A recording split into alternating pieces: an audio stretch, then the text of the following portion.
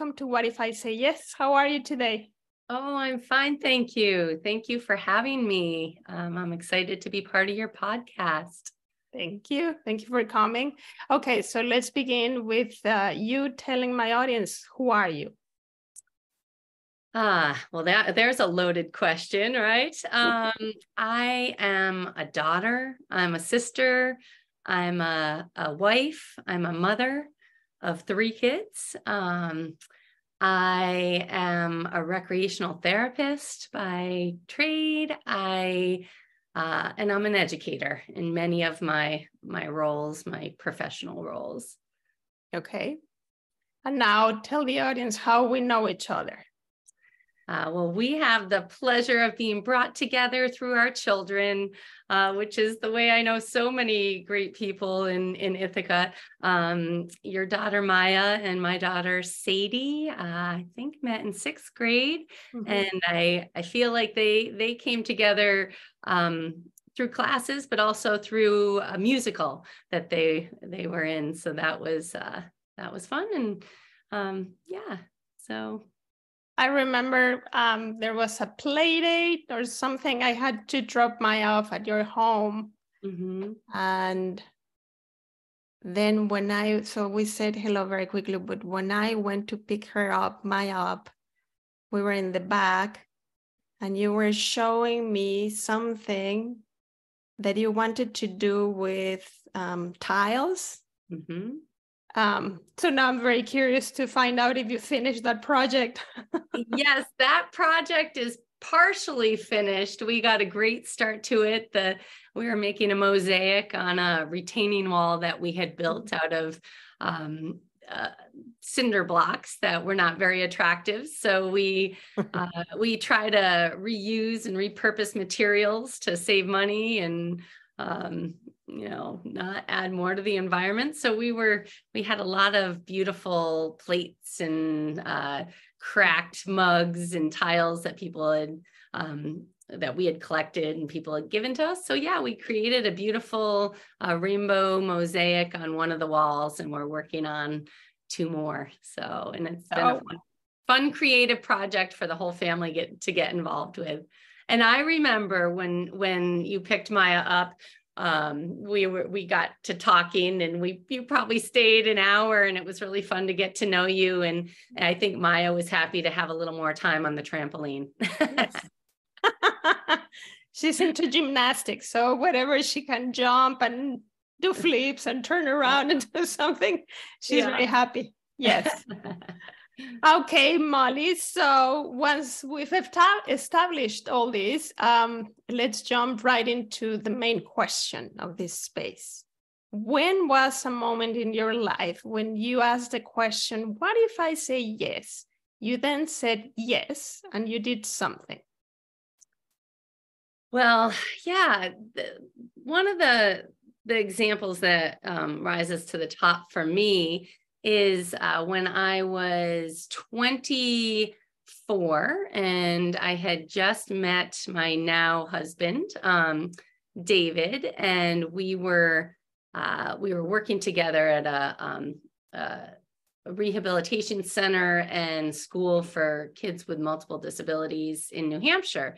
And he had just started there, and we came together pretty quickly. And one of the things he said to me really early on in our relationship, our dating, was he said, I've always wanted to do the Peace Corps. And it's something that he had pursued right after he graduated with his undergrad, and his advisor said, Peace Corps will be there. Wait until you go on and get your master's, because that's something he needed for his field. And so it had been something he'd been thinking about for a long time. And I had actually not thought of at all, but he said, now is the time in my life. I really feel like I want to do this. And would you consider doing this with me? And so that was a time where I didn't really actually have to contemplate that long. It really fit in with who I was, and I enjoy change. I enjoy adventure. We didn't have any thing really holding us back or tying us down. And so I said, yes, I would love to do that together. And so we began the process of applying. Yeah. And in that process, we realized that we actually had to be married to do it as a couple. They do not allow people who are just in relationships because they don't want you to get there and find, your relationship isn't working out, and, that's going to affect your Peace Corps commitment and service. So not only do you need to be married, you had to have been living together for at least a year before you go, because again, they want to make sure you're compatible and not finding out that you can't live together when you're in another country. So that was the impetus actually for us to get married.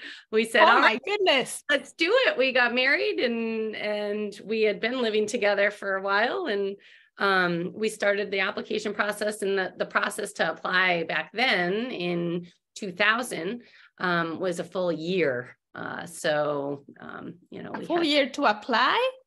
Yeah, the whole process, the application process took a year. Mm-hmm. Before we go into detail, explain what the Peace Corps is for people outside this country, or for people who are not familiar with it. Sure. So it's a governmental organization that was founded in the 60s. I should know the exact date, but it's escaping me now. And President Kennedy had started it as a response to, as another way to reach out and provide support to other countries. So the program was a way for U.S. citizens to get involved in aiding and supporting other countries in need without serving in the military. So so it was a way for people to say, I want to serve my country, I want to help other countries. And so it's funded by the government, and it's a 2-year commitment to serve in another country. The application process is probably changed a little bit since 2000 because we've got a lot more technology now, but it's a rigorous process because they want to make sure that your mental health and your physical health are stable, because many times you're serving in countries where you don't have access to good health care and you may be isolated. Many people will have to learn another language depending on where you go. So the interview process, which we did together, you have an opportunity to talk about what you're interested in, areas, work areas, countries that you might like to go, but really, ultimately, you don't have a choice. They decide and they'll offer you an appointment somewhere, and you can choose to accept it or decline. I'm not sure if you decline, how many more opportunities you have. But in our interviews, we just emphasized a couple things. One, we did not want to go to a country where, as a married couple, as a woman, I was not able to go out without David with me. And I'm pretty independent, and I just felt like that wasn't going to work for me. So that eliminated a lot of countries for us, or some placements. And then we also, David's in speech language pathology, and so we wanted to be in a country where we spoke English. So again, that narrowed it down for us. So we ended up being offered a placement in Grenada in the Eastern Caribbean, in the West Indies. It's the southernmost island in the Eastern Caribbean chain. It's just above Trinidad and Tobago and on the same latitude as Venezuela. So we were there for 2 months, 2 years. Yep, 2 years, but we were there an additional 3 months. Usually it's 3 to 6 months of training beforehand. That does not count towards your 2 years of service. And that training, the length of the training depends on where you're going and if you need to learn another language. So the training's longer if you're having language immersion. For us, it was short. It was 3 months. So. Is that included? Is that part of the 1 year application process? Or it's the 1 year to let you know whether you have a placement or not, and then you get the training? Yeah, let's see. It was about a full year, the application process from when we applied, like submitted our initial application to when we left. Okay. So yeah, and then the 3 months and then our 2 years service on top of that. So. And what is it that you did over there? Yeah, so Peace Corps, they'll give you your country placement and assignment of what they think you'll be doing. So I was assigned to work with the Ministry of Youth Services, and they said I was going to be working with youth and possibly with HIV and AIDS education, because there was a large problem on the islands at that time around, educating people with AIDS and HIV. And so that was my assignment. And then David was assigned to the Ministry of Education to work with the schools for special education on the island. So we arrived, and I actually ended up working in the Ministry of Social Services with the homes for the aged on the island.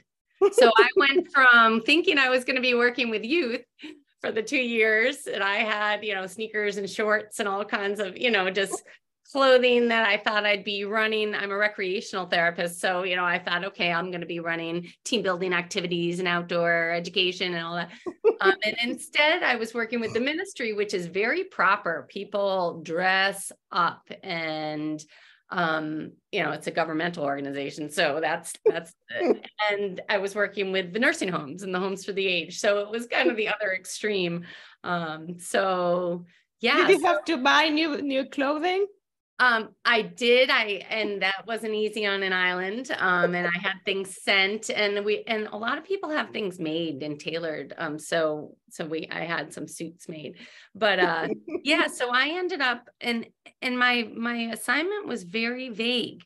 The reason I was placed, my assignment was switched, was because our country director, who was a local Grenadian, she had seen on my resume that I was a recreational therapist. She knew there was a shortage of any healthcare therapists, occupational, physical, speech. And so she had a mother who was in one of the homes for the aged and knew that they just didn't have a lot of services. And so she just kind of said, great, this will be your assignment. And I didn't have any guidance on what I was supposed to be doing.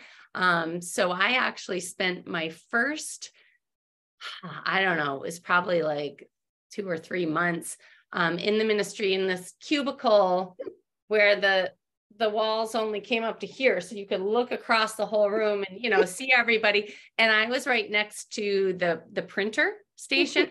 And so I spent 2 months troubleshooting the printer for people and teaching myself how to type, because I never officially learned how to type. So, and trying to figure out who, my supervisor, there were 2 officers, they called them, for the entire island, which is just under 100,000 people. There were 2 officers that worked in the elderly, the senior portion of social services. And so the one of them would take me around and tour me to some of the homes, but he didn't have any guidance for me. He didn't, they didn't really pay too much attention to that population, unfortunately. So he wasn't like, oh, we need this or that. It was kind of like, okay, hop in the car, I'll show you where they are around the island. And then that was it. So back. That was 2 to 3 months? Yeah. And so during that time, Peace Corps has, so a few things that they really hone in on and want us to focus on is, one, sustainability. So anything that we did over those 2 years, which sounded like a long time at the beginning, but just was a blink of an eye. So anything we did needed to have a component of sustainability so that we could think about when we're gone, because we're coming and going, how are the locals going to be able to, be impacted by what work I'm doing and continue some of that. So that was one. And then the other piece was they taught us how to really do thorough community mapping. And that was a skill that I found extremely valuable because I spent time just seeking out who and what organizations have anything to do with the elderly and the island, and really doing a needs assessment as well. Like what am I observing?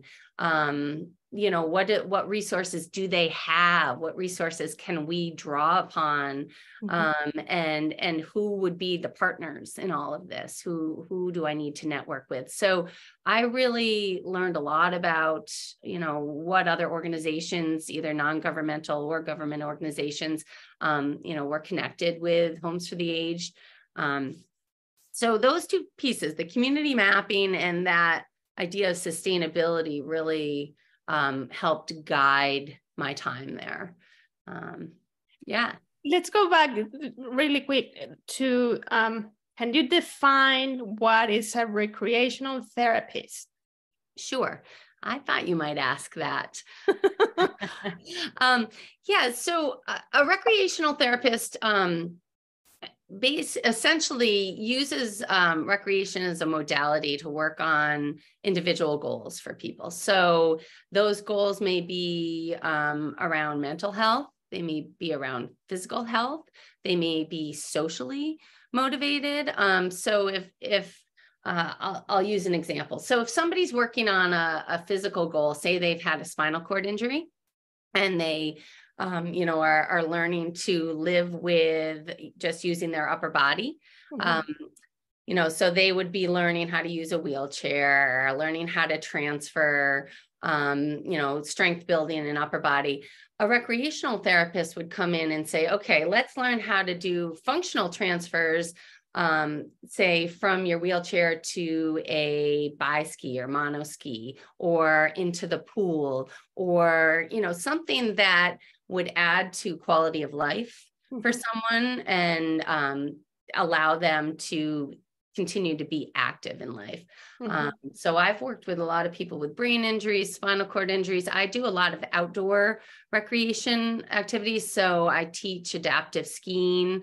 I work with people with cognitive and intellectual disabilities in that capacity. So it might be looking at how do we shift our teaching strategies to be able to work with somebody who might have some processing issues, might not have the safety awareness due to, being on the autism spectrum. So it's considering the person and then looking at what their goals are, what their interests are, and finding ways to get them engaged in life through recreation and leisure. So, yeah. By the time you had your Peace Corps assignment, you already had that degree? I had that degree and I'd been working for 2 years. So that was it 2 years? No, it would have been longer than that. It would have been 3 years I would have been working. So how much of that did you end up doing in the island? A lot, actually. Yeah. So what I found was there were a couple areas that I could start to hone in on that would be sustainable. One of them was the networking aspect. There were 9 different nursing homes on the island, and they all operated independently. Some were government run, some were nonprofit run by churches, but they were very, very different, and there was no standard of care throughout the different homes. So I found that by creating a networking group, where they called them matrons, but the directors of the homes would come together and have an opportunity to learn what the other homes were doing. That was one role that I played, was a connector and facilitated that. And then through that, we were able to find out what they needed, what was a commonality across the homes that they needed. And one of the needs was most of the staff, they called them caregivers, that worked at the homes only had an elementary school education. The educational system in Grenada was a British system. And so in order to get to secondary school, you had to pass an exam. Mm-hmm. And a lot of people couldn't pass that exam. And so if you don't pass the exam, you don't have an opportunity to go to high school or secondary school. So the caregivers were very, passionate about their role as caregivers, but they didn't have much education. So they were hungry for it. They wanted that training. They wanted more training. They wanted more education, and they wanted to be recognized for what they were doing. So I was able to get a grant, a USAID grant, and then also have a local match through the government to offer a training program for all of the caregivers across the island. And actually an additional island, Carriacou, one of the Grenadine Islands, had 2 nursing homes. So we had, I can't remember the total number of participants in this training program, but it was a 2-week training program. And we had to stagger it. So we offered, I want to say 5 different 2-week programs so that we didn't take all of the caregivers from one of the homes at a time, so 2 would come from each home. They'd come as a pair from their home representing whichever home they were at, and come together with all the other 2 from each home. And then they would go through this training course together. So and the training course covered all sorts of things. We talked about transfers, keeping, proper body mechanics so they could stay safe. We talked about how to create programs at their homes that, tapped into what their residents were interested in, culture. We did some examples. We did programs. I'd pair up with a local orphanage that another Peace Corps volunteer was working at. And we ran a scavenger hunt that was based on bush medicine. So because a lot of the people in the homes, the nursing homes, had that knowledge of bush medicine, and the younger generation didn't. So we used that as an educational experience to teach the kids, an intergenerational experience to pair them up. And they did a scavenger hunt to identify different types of bush medicine. So yeah, we brought a lot of I did bring a lot of recreational programming in, but I also focused on other aspects as well.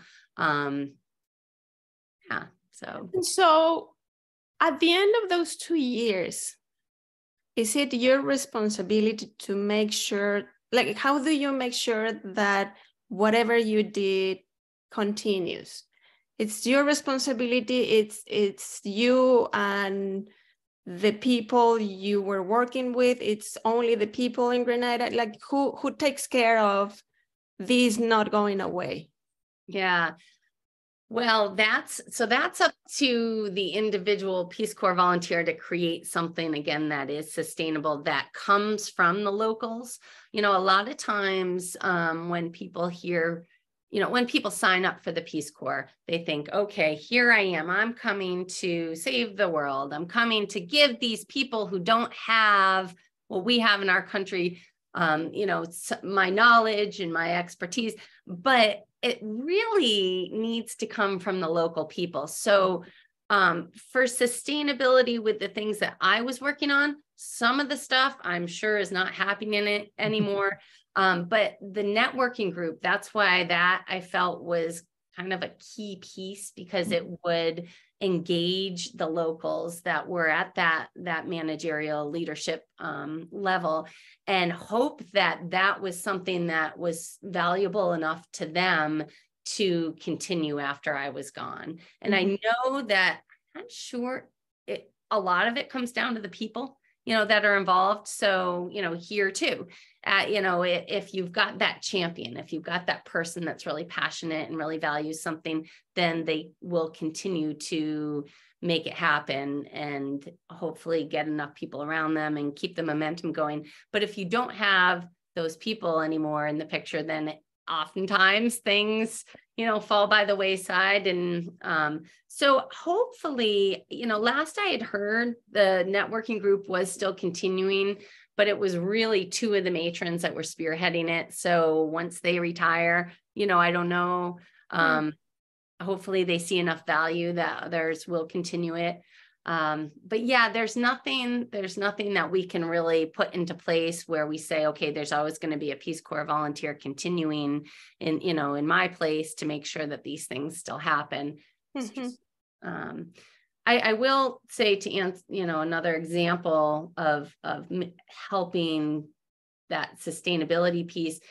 David worked at the Ministry of Education, and when he came in, they saw he was a speech therapist, so they wanted him to do individual treatment with students, and he said, that's not sustainable. So he instead focused his work on helping put into place at the ministry an officer for the special education schools.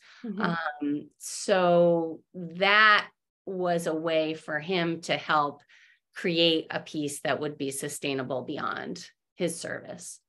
So it's not coming in and trying to solve specific issues with specific people. It's creating systems, having the buy-in from the people. Got it.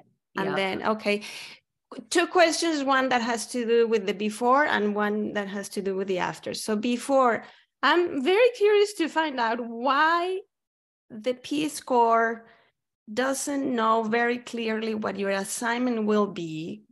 When, like, is that a lack of communication between them? Is that how the philosophy is there? Like, it doesn't have to be the specific, like, why that gap between what they thought you could do and what you ended up doing?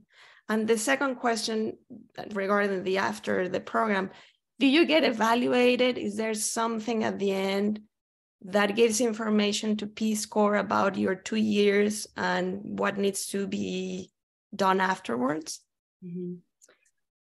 Yeah, so to answer your first question, I think that in some cases, there's not a disconnect. In some cases, there's organizations. So local organizations need to request to have a Peace Corps volunteer. So some organizations have been doing that for years and years and years and know how they want to utilize that volunteer, what that means to have a Peace Corps volunteer.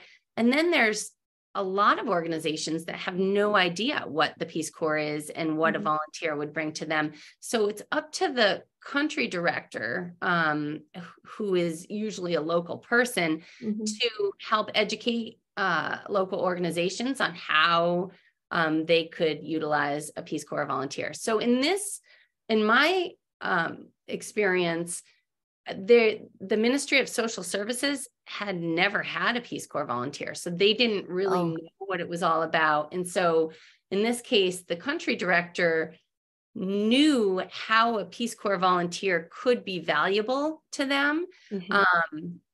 But so she kind of used us a little bit. She said, okay, they're not requesting a volunteer, but I know it could be useful. So I'm going to shift this volunteer into this space based on what my individual resume looked like. So she may not have done that for somebody who was fresh out of college and didn't have any work experience, but she knew that there could be a possibility of success in putting somebody who had work experience into this role. So I think that it varies. Sometimes organizations know there's not a disconnect, but oftentimes, like, she didn't know who I was. She was just going off of my resume. So I think a lot of times, an individual gets there and they think they're going to be doing one thing because it seemed to match, but their skill set maybe is a little different and would be more useful in another capacity. And then the other question you had about evaluation. So all Peace Corps are required to do an exit interview when we're leaving. So there's an opportunity to share what worked, what didn't, what we hope continues. if we feel that our assignment would benefit from having another volunteer in it. So yeah, the exit interview was the opportunity and I don't really remember feeling like they were evaluating me. It was more an opportunity to share, just more about my experience and make recommendations. Do you remember what didn't work? Whoa, there's a lot that didn't work. I mean, so it didn't work that I was falling into this role of fixing printers. I mean, and they were happy. The ministry was happy to have me do that. It was an immediate need. And it was really just like erasing the queue of like 50, people who had just kept sending jobs to the printers and jammed it up. So, that I realized I really needed to be very self-directed to figure out what it was that, where I could be most useful and not necessarily go on what they were asking me to do. Because again, they hadn't had a volunteer before, and I don't think they really knew what the potential was or how to utilize my skills. The other thing that for me really didn't work. So I grew up in New England, in Massachusetts. It's a very fast-paced society there. I mean, it's like, people show up to meetings on time. We, try to really be efficient with our time. And I was now in a culture that was island time. People slowed down. Nobody got to meetings on time. If it rained, pretty much it came to a standstill. People just found shelter. They weren't trying to continue to get to where they needed to be, rush. So for me, I really had to adjust my expectations and the speed at which I got things done. Everything takes longer there. People just weren't as, feeling as urgent about getting things done as I was feeling. And they didn't necessarily have that drive for productivity. I felt that I only had 2 years to get things done. So, I had to get it done. But I would show up to meetings and be the only one there for the first half hour. And then people would show up and then people would fall asleep, right in front of me. And I was just, so for me, that adjusting to a different type of culture and not taking offense to it. I was now in a culture where people came right out with talking about appearance. If I had a pimple, it would no doubt be pointed out to me multiple times that day. If I gained a little weight, that would be pointed out to me, so I had to kind of have a tougher skin and not take offense to things. So, yeah. So now looking back, what are the skills? I mean, you mentioned one, the community mapping, but what are the skills or the life experiences that you took from those 2 years and ran with them in your professional and personal life once you came back? Yeah, one of the things that really stood out to me was how resource rich our country is, yet how blind we can be to that. So I had worked previously at a residential school and a rehab facility, a physical rehab facility for people with brain injuries. And there, we always felt like we didn't have enough resources. But after my experience in Grenada, I realized, wow, it's really a matter of perspective. They really didn't have a lot of resources, yet we figured out ways to make things happen on limited resources. And back in the United States, we kind of were in this mode of, we need more, rather than stepping back and going, how do we do more with what we have? And not always feel that need for more. So that I definitely carried over into my work. And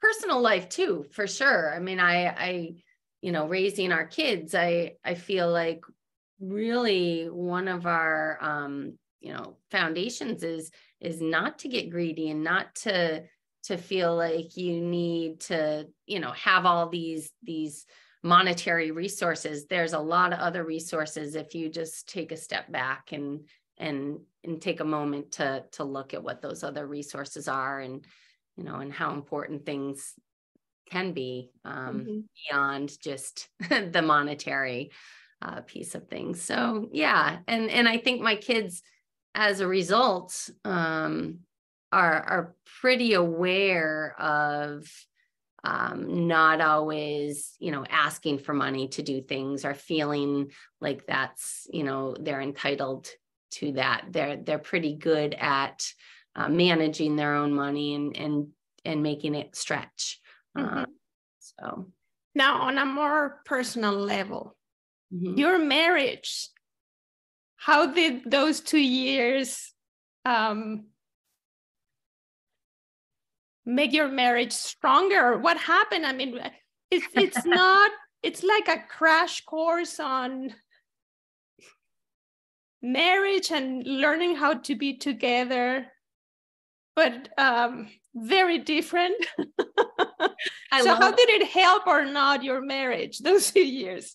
Yeah, I love that question, because so we got married in March of 2001 and left for the Peace Corps in July of 2001. So that was, in a sense, our honeymoon. I mean, so to give you a little more information, to throw a little wrench in it, I broke my back 2 weeks before our wedding.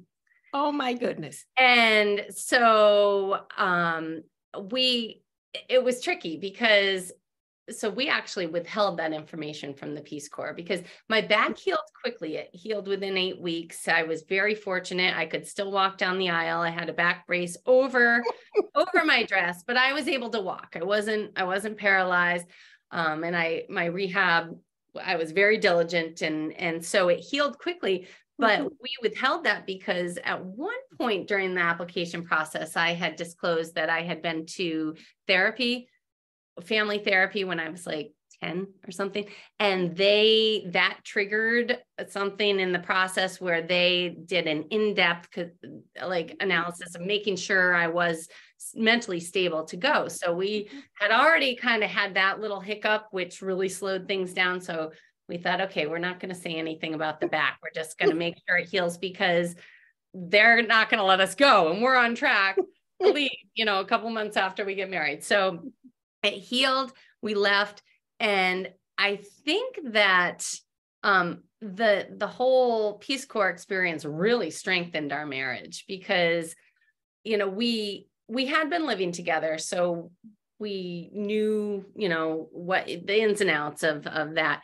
But I probably would have left the Peace Corps early if I hadn't been married. It was really, really important to have that support. And I saw a lot of other Peace Corps in our group, volunteers, that left early because, they just didn't have that support that David and I had as a married couple. It is there's a lot of challenges. The Eastern Caribbean has a 50% early release rate, where people leave before they complete their 2 years. That's due to medical issues. Most of the older volunteers in the Peace Corps get placed in the Eastern Caribbean because it's easiest to seek medical attention if needed. It's a quick, easy flight back to the US. So some people left for medical issues. There was a high rate of abuse. So a lot of female volunteers left early. It's a culture where, there's catcalling all the time. There's, just outward. I mean, here in this country, I just can't believe what upsets people compared to what we kind of had to endure there. So, I think my tolerance level for that harassment is probably higher than some people, but harassment, a lot of people leave for that. I couldn't stand the heat. For me, it was, I'm a cold weather person, so it was really, really hard to function in just a dry and wet season, but hot year round. A lot of people, the isolation gets to them. So for my relationship, for our marriage, it was really, it strengthened our marriage. I feel like we were really able to step up and support each other. And I think we did more than other volunteers in terms of our service because we had each other to bounce ideas off of. And that's big. It's hard to navigate a really loose professional path. And so a lot of Peace Corps volunteers felt like they weren't getting anywhere in their service and what they were supposed to be doing. So they left early. They felt like it was, not a good use of their time. But for David and I, we were able to reassess constantly and say, okay, I think that might make sense to go this direction. And so we constantly had that support for each other. So I think it was a strengthener for our relationship. And it's interesting how concerned was the Peace Corps regarding your mental health, you, the volunteers, but it doesn't seem, at least at that point, they didn't seem to have a space and people to take care of your mental health, of all the volunteers in place in the country. Like, it sounds like that was needed. Yeah. So yeah. The changing people and volunteers leaving didn't happen that often. They needed some kind of support. And I think that's probably why during the application process, they were so keyed into if people have mental health issues, because there wasn't that support built in there. I mean, you had a team of administrators of the Peace Corps, through the Peace Corps that, you could talk to, but it wasn't at all geared towards counseling or support or therapy. I'm wondering though, that may have changed with everything going virtual. Now hopefully there would be, a lot more access to those support services, which we didn't have at that time. So, and it would be really great if they had more of that built in, because I think that is common amongst Peace Corps volunteers, especially people who are placed in, more remote and isolated places. Mental health is a big issue. So but at the time there wasn't really anything. There was a local doctor, but she didn't really address mental health. Things have really changed a lot since 2001. As I'm talking, I'm realizing just in the mental health field, especially. Nowadays, I guess you could just reach someone through Zoom. On your computer, like a video call with someone and said, I'm going crazy with this placement. I don't know what to do. Or communicate better or faster with more people in Peace Corps. Okay, so it was good for your marriage. You had 3 kids. Do any of them, or have any of them, or are any of them considering doing the Peace Corps in the future? Well, I haven't heard any of them talk about it yet. I didn't really know much about the Peace Corps when I was their age. I mean, they do because we did it, but we are actually taking the whole family to Grenada later this month. And the only one of our 3 kids that's been is Eli. He's 17 now. He went at 6 months old and a year and a half old. So he doesn't remember it. And the other 2, Isaac and Sadie, have never had the opportunity to go. So this may be a trip that gets them thinking a little bit more. We're having a reunion there with the other volunteers that we were there with. A number of them will be there at the same time with their families. So I think that they're going to get a real inside look at, what we were doing there, what an example of what Peace Corps service looks like. And I wouldn't be surprised if if one of them did decide to go that route. It is limiting, or not limiting, but there are windows of time in your life when you can serve, and there's times when you can't. If you have any dependents, you cannot serve. So it had to be before we had kids or after our kids are independent. So yeah, that kind of dictates a little bit, when you're doing it. So you don't find a lot of Peace Corps volunteers in their, 30s and 40s, unless they've chosen not to have kids or a family. Would you like that for them? Would you like one of them to have that experience, or is just, if it happens, it happens. If it doesn't, it's okay with you? And it would be exciting. I haven't really thought about that, though. I kind of feel like they'll find their path, and whether it be traveling and exploring different countries, or doing it through service. I do know that when we were there, that was when I was first introduced to what a gap year was. I had never heard of a gap year, and we met a number of people from other countries, not the United States or Grenada, but doing gap years, Canada, England. There are people from places that I think gap years were, more supported. And so I learned about a gap year, and that now is something that I would really encourage all my kids to do. So they may end up in some sort of service during a gap year. Define what gap year is.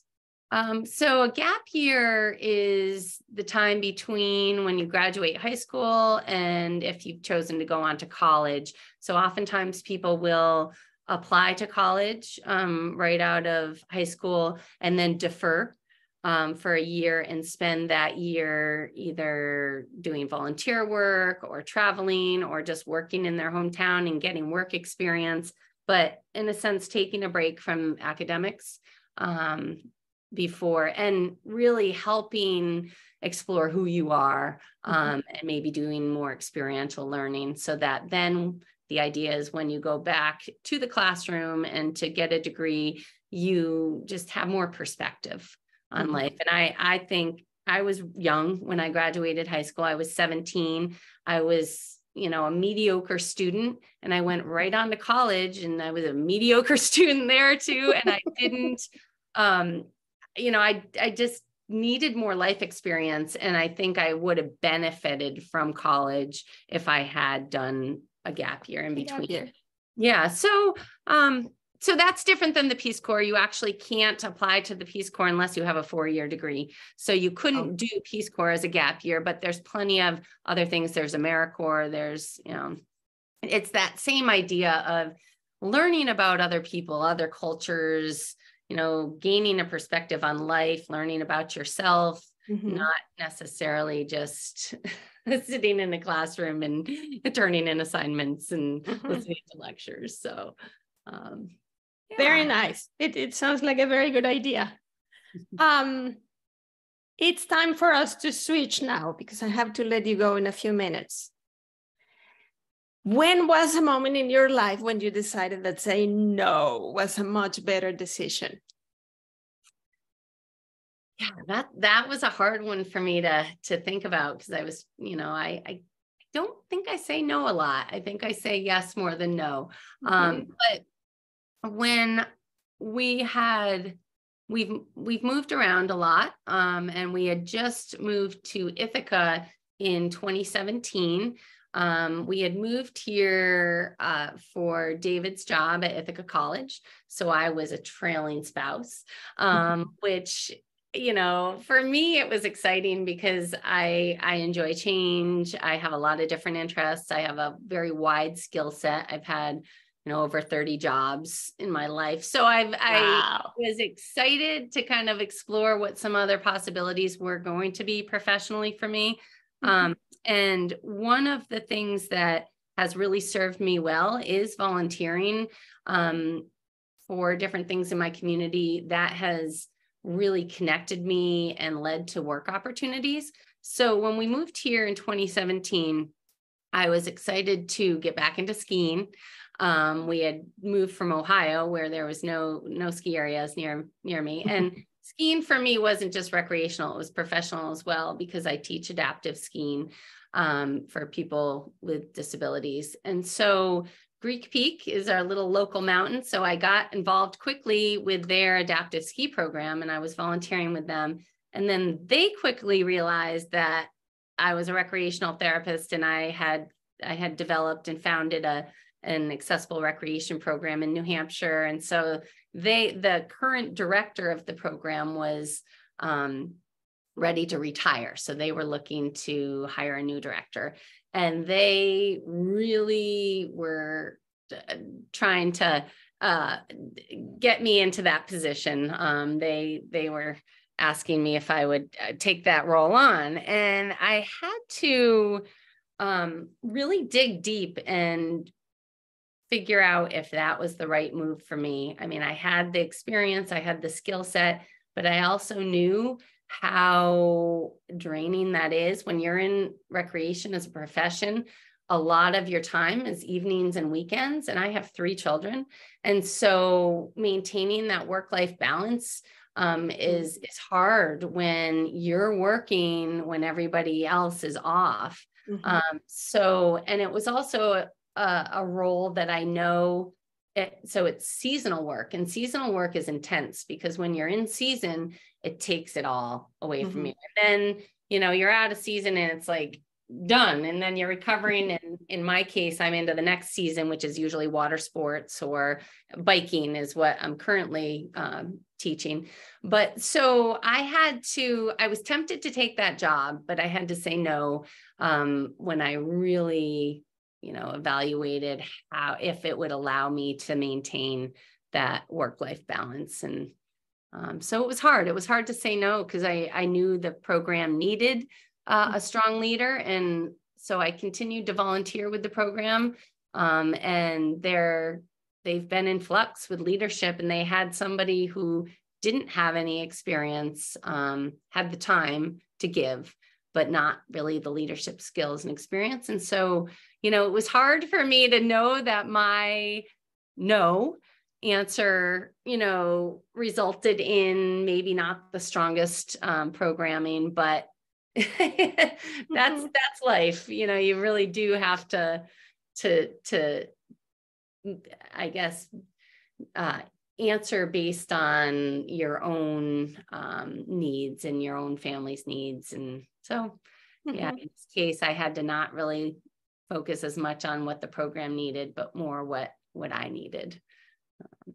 Now I need to go back a little bit because I'm so curious. You mentioned you've had around 30 jobs in your career, and that for our generation it's still not the case. It's more common nowadays that kids think of not being in the same company for years, that they switch jobs. So what made you have so many different jobs? Why did that happen to you? And the second question is, did you make sure you left systems in place for the things you did in those 30 places? Yeah, oh gosh. Well, some of the jobs were, when I was young, it was things like, getting my water safety instructor and teaching swim lessons or lifeguarding. And so in those cases, I didn't really need to think about sustainability. But so what happened? Why did I have so many jobs? I think one thing that happened is I realized that my strongest style of learning was experiential. For me, working and creating systems and, taking ideas and building them and developing them into something that filled a need in the community. I was really driven by that and really good at that. And I didn't know anything about what experiential learning was until I got to college and found the field of recreational therapy and saw that, wow, okay, now this is tapping into my strengths. I was always an athlete and a physical person and a creative person, but I didn't realize how much learning can happen in those environments. I thought education and learning was just in the classroom. So for me, I think I was doing that by taking on different jobs and embracing change and exploring different areas. And I started to realize how much I learned from each of my jobs, whether it be how to interact with people, how to get along with somebody that maybe we really butted heads, but, you know, and I just started realizing, wow, every job I'm like learning something either about myself or something that I can take and bring to another position, or hard skills on, you know, whitewater kayaking, or how to adapt a climbing wall for somebody who is blind, or, you know, so it was like just super valuable for me in my professional life, in my work life, to be learning from those jobs. So I think that's probably what added. And a lot of the jobs were concurrent for me. Like I didn't go one full-time job to another full-time job. I right now work 3 jobs. And so, yeah, so that's worked for me because it creates flexibility for me, for my family. And it allows me to, you know, keep my hands in a few different things. So going back to the no, we have a few minutes left. Yeah. So going back to the no, you said no to the opportunity at Greek Peak. What was your next yes after that? So what was the thing that you were looking for that you said, this is the right fit? Well, right now, so I was also working, so I was volunteering there, and I was working as an after-school counselor at Fall Creek Elementary because my kids were there, and the waiting list was so long that the only way I could get them in was to become a counselor. So I kind of worked the systems a little bit, and really, like, my focus right now, my primary focus is my family. So I said yes to the after school program, but that's not a professional job. I didn't need my master's degree for that, but it made sense for me family wise. So I said yes to that. I said yes to, I work at Bike Walk Tompkins, which is a local nonprofit organization. Oh, yes. Yeah. And so I said yes to a contractor position there, where I am developing their education program. We're working on getting bike education into all the elementary and middle schools.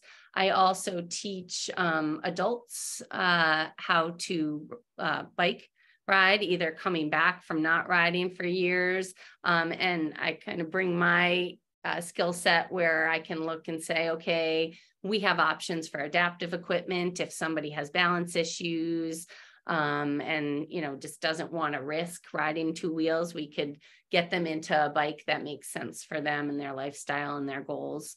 So I said yes to Bike Walk Tompkins, and I also said yes to an organization called Open the Lid, which teaches online classes for people with neurodiversity. And so they're people who may be on the autism spectrum, have Down syndrome, have mental health challenges, and we come together as a community online, and I teach a class once a week where we work on social skills through a dance party. So I've said yes to a lot more than I've said no to, but that's why it was so hard for you to come up with your no. Yes, it was. Yeah. Very interesting. Before we finish, I'm very curious to find out, what is the system that you are creating within your family that you hope stays in place once your kids go out into the world? Ooh, gosh, let me think about that. This system, what comes to the forefront of my mind when you talk about that, and I don't know if it's a system, but it's more of a parenting approach that I adopted very early. I mean, it was before I even had 3 kids. It was Eli was 3 and we were about to have Isaac. And something switched to me where I realized that one of the best things I could do for my kids is allow them independence at an early age and appropriate to their age, but more independence than I might be comfortable with. As a parent, we tend to, as parents, want to hover over our kids and do for our kids and keep them safe and not see them struggle. And so I consciously, as my kids grow and enter different phases of their life, try to be aware of giving them, putting a lot more responsibility on their plates, and having them take that independence and those, even little opportunities to make the decision on their own, wear whatever. I've never dressed my kids because I let go of that. I'm like, I can't have those battles. And I want them to have that opportunity to find who they are and create their own person.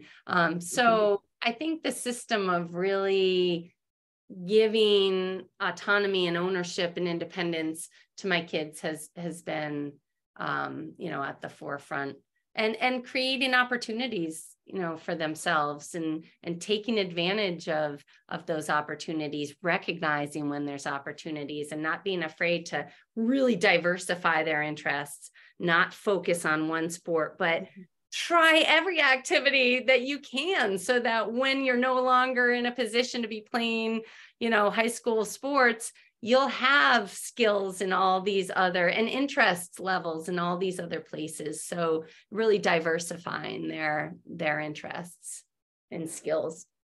What about the community mapping? Did you teach them, or have you taught them that? That is kind of also very valuable, especially when you're a teenager, I guess. Yeah.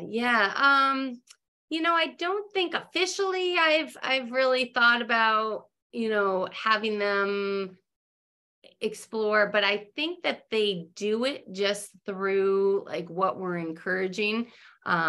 So one of my kids, when he didn't make the soccer team, he had to step back and go, what else is available to me? What are other opportunities I can see? And he ended up running for vice president of his class. He played unified soccer, which is a Special Olympics division of sports where athletes with and without disabilities play together and support each other.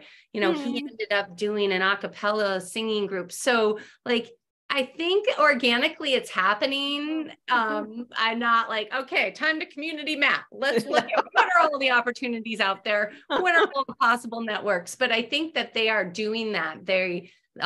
All three of them find work opportunities within our neighborhood for mowing lawns or babysitting. So I think that they get it. So I must be working on it subconsciously. You should feel very proud. Molly, it's time for me to let you go. Thank you so much for having come to What If I Say Yes. Please send me pictures, images, whatever you would like to share with the audience regarding your yes or your yeses and your no. Thank you so much. It was a pleasure talking to you today.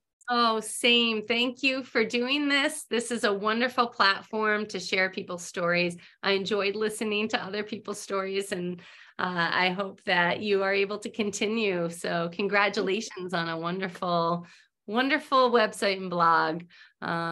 Take care. Thank you, Molly. Yes. Thank you for having me. Bye.